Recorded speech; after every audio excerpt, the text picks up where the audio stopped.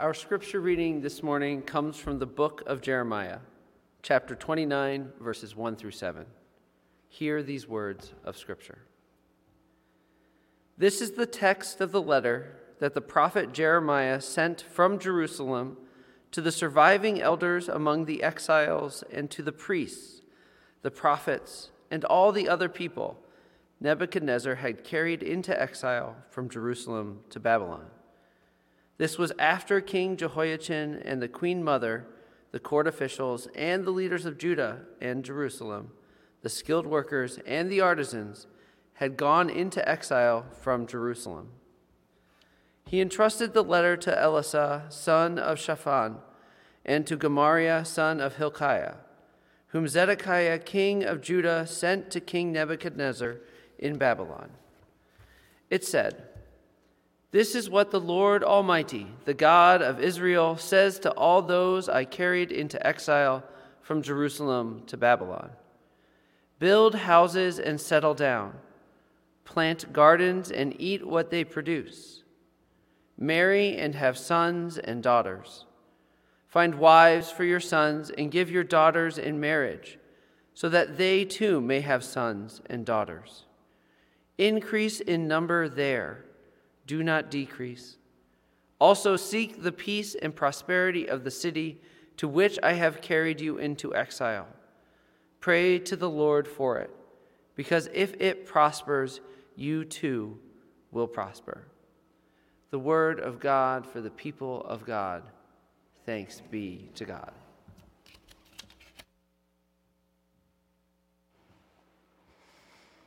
I couldn't help but smile while Matt was saying all those names in Hebrew.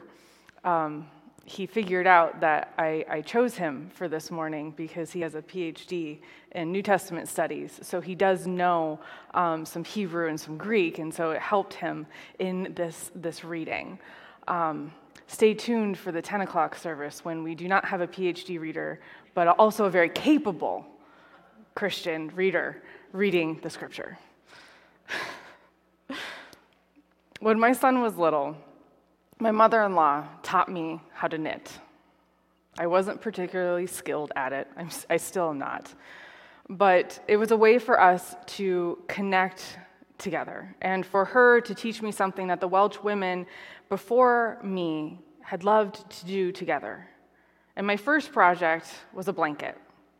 It was a simple project. I could do the same stitch over and over and over again. And it took me a long time to make much progress at all, but slowly my blanket took shape.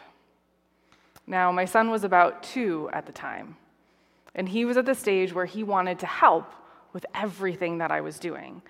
And we were cleaning up one afternoon, and I left my knitting sitting on the coffee table, instead of putting it in my knitting bag where it goes.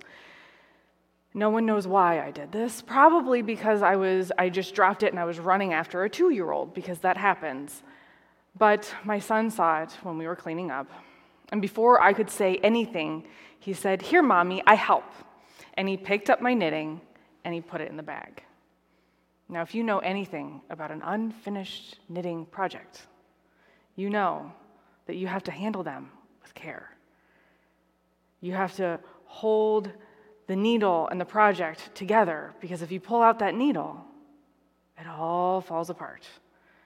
And sure enough, that's what my sweet little helpful 2-year-old did. He picked up my unfinished blanket and it unraveled. And he looked at the knitting sitting there on the floor, and he looked at me and he said, "Uh-oh, Mommy."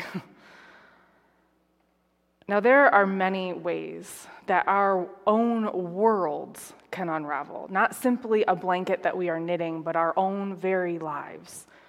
As a pastor, I have the honor of being with people in some of their most difficult moments: the death of a loved one, working through a divorce, medical diagnoses, illnesses, loss of a job, addiction, and mental illness.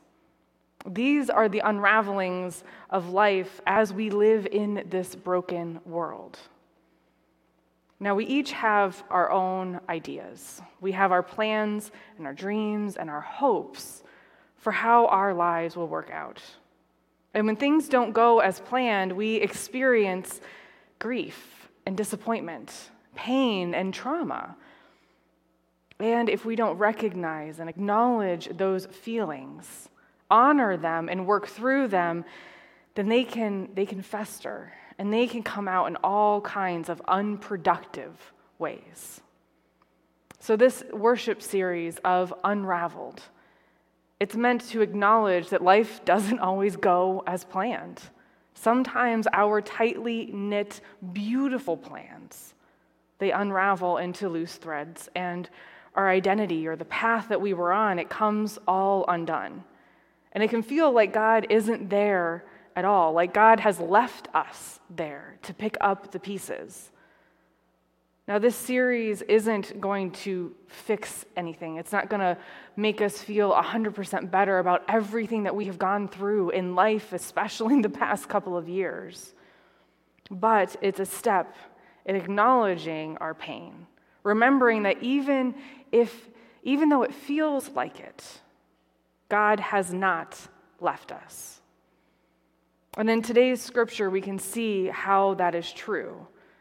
The Israelites, their lives have been unraveled. They were taken out of their home in Jerusalem and into exile in Babylon.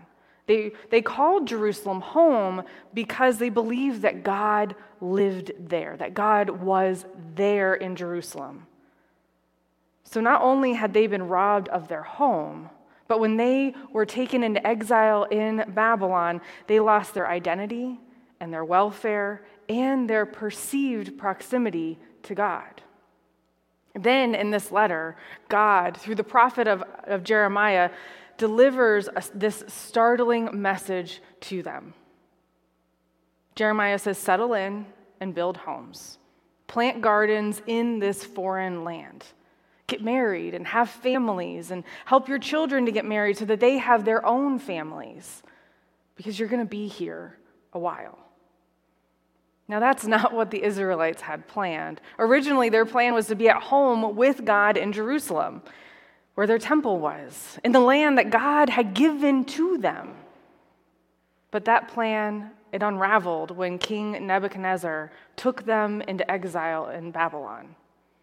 And now they're in exile, and their plan is to go back home as soon as possible, to be with God, to be in their land. But then with these words of Jeremiah, their plans unravel yet again. God was telling them to settle in, that this was going to be their new home. So what does this all mean? Where is God in all of this? We can imagine, and maybe we don't even have to imagine very hard, we know personally how discouraged they were feeling in these moments. Because we've all faced times when it feels like God has turned God's back on us. God has denied us or broken a promise with us. And like at least some of these Israelite exiles, we come to the end of our unraveled rope and we give up hope. But in today's scripture, we see this unraveling, and then we also are reminded that when it feels like all hope is lost, that's when hope can also be found. Because it's in this new and this difficult place that God tells them through Jeremiah to build houses, to settle down, to plant the gardens and eat what they produce, to marry, to have sons and daughters, increase in number, don't decrease. They are assured in this that by God, through God, life is possible, that home and family, food and shelter, all the things that support humans and make human beings possible, all of that is possible in exile. They are assured that the creation blessing that God gave humans back in the very beginning, in Genesis chapter 1, verse 28, that promise, that blessing is even true in exile, where God says, "Be fruitful and multiply." It's possible even when your plans have unraveled, when life has unraveled, even then, with God, a good life is still possible. Because God is with us, even in that exile, even when it feels like God isn't. Throughout my life, I have dealt with bouts of depression. And through the years, I've gone to counseling and then I've practiced learning to distinguish between the voice of my depression talking and the voice of truth.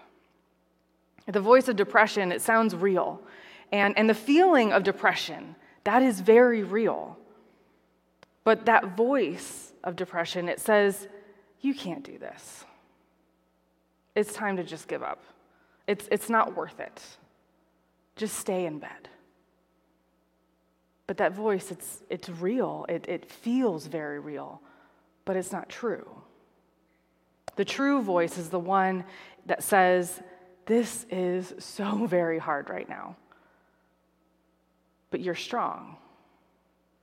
You're not alone, and you can get through this. It will take time. It will be hard, but you can get through this. And I share that because when life unravels and things don't work out as we plan, it can feel like God has let us down, like God is far away from us. And that feeling is real, and it's valid, and it's hard. But it's not true. God is there. God is with us, no matter what life looks like. No matter what we have planned, and whether that plan has completely unraveled in a pile at our feet, God is there working amongst the threads and the crumbs and the rubble to bring hope and to bring comfort and strength, even when it feels like all is lost. The psalmist in Psalm 18 says this, I called to the Lord who is worthy of praise, and I have been saved from my enemies. The cord of death entangled me. The torrents of destruction, they overwhelmed me. The cords of the grave coiled around me, and the snares of death confronted me. In my distress, I called to the Lord. I cried to my God for help. From God's temple, God heard my voice. My cry came before God into God's ears. And God reached down from on high and took a hold of me. God drew me out of the deep waters. God rescued me from my powerful enemy, from my foes who were too strong for me. They confronted me in the day of my disaster, but the Lord was my support. God brought me out into a spacious place. God rescued me because God delighted in me. That is what we can see here in the scripture of Jeremiah. And that's what we can feel in our own hearts too. When my helpful little 2-year-old son picked up my knitting and accidentally unraveled it all onto the floor, I took the needles, I took the thread, and I started again. I hadn't planned to do that, to spend all of that extra time on things that I had already done. But I had a lot of practice. And life happens. People try to help. It doesn't work out well. We have our own best intentions, and it doesn't work out well. But God is there. And when our dreams unravel, God will help us to pick up all of the pieces and to start again. God will help you to start again. I am so grateful and thankful for a God who helps us to start again, not just by ourselves, but with one another. Amen. And we know that this table, this is the illustrious blanket. I don't know if illustrious is the right word, but this is the blanket that is still undone because, Well, life happens, but it's very pretty and soft.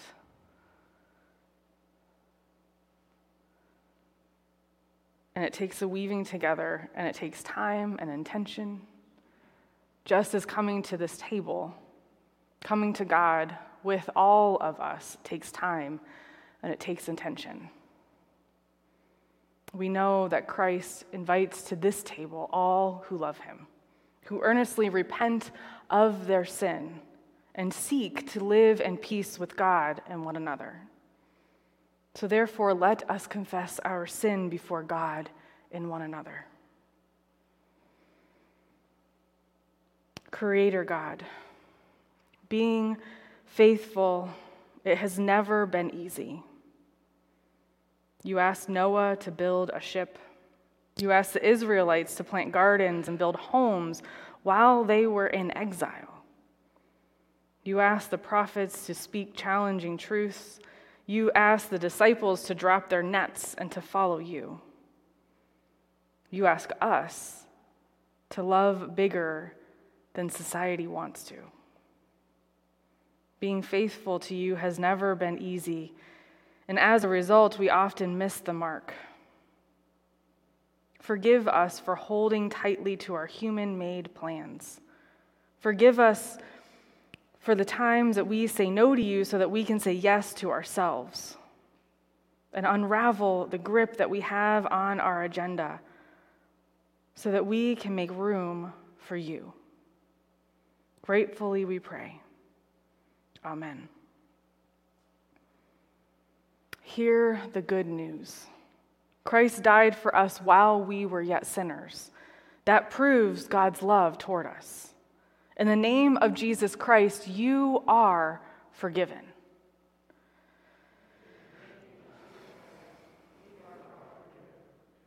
Glory to God. Amen. On the night in which Jesus gave himself up for us, he took the bread from his table.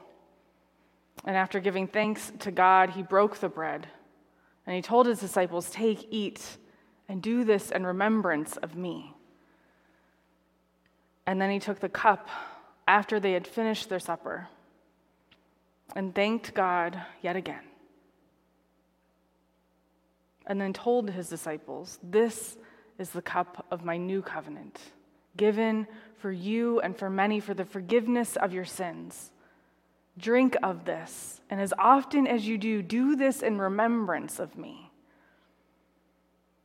Most holy Lord, beautiful and unending God, we pray that you might pour your Spirit on us gathered here, on these gifts of bread and juice. Make them be for us the body and the blood of Christ, so that we might be for the world the body of Christ redeemed by his blood. By your Spirit, Lord, make us one with Christ, one with each other, and one in ministry to all the world, until Christ comes in final victory and we get to feast at his heavenly banquet. God, we know that you weave us together. You take the threads of our lives, and you weave us together to make us whole, and then you knit us together with one another to make your beautiful church. God, help us to go into the world, strengthened by you and by one another, so that we might show your world your love, your hope even in the times of difficulty, your redemption, your freedom, your peace. We pray these things through the power of your Spirit. Amen. The body of Christ, broken for you.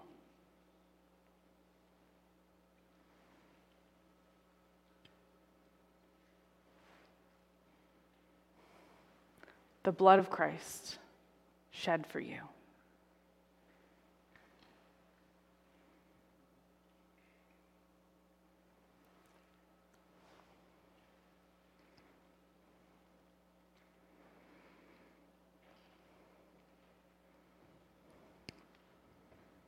Eternal God, we are so very grateful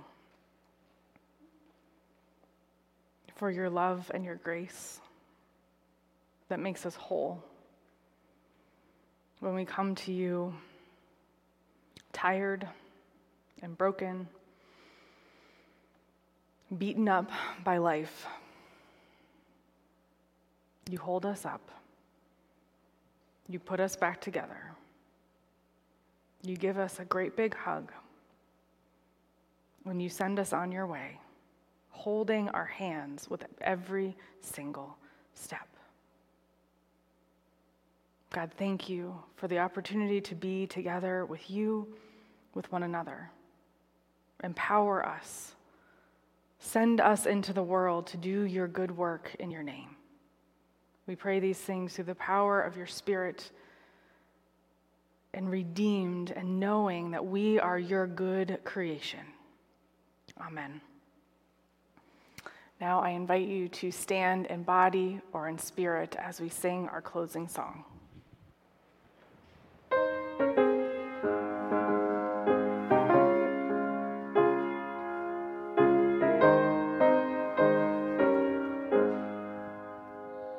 Take the name of Jesus with you, child of sorrow and of woe. It will joy and comfort give you. Take it then where'er you go. Precious name, oh how sweet, hope of earth and joy of heaven. Precious name, oh how sweet, hope of earth and joy of heaven. Take the name of Jesus ever as a shield from every snare. If temptations round you gather, breathe that holy name in prayer. Precious name, oh how sweet, hope of earth and joy of heaven. Precious name, oh how sweet, hope of earth and joy of heaven. Oh, the precious name of Jesus, how it thrills our souls with joy when his loving arms receive us and his songs our tongues employ. Precious name, oh how sweet, hope of earth and joy of heaven. Precious name, oh how sweet, hope of earth and joy of heaven.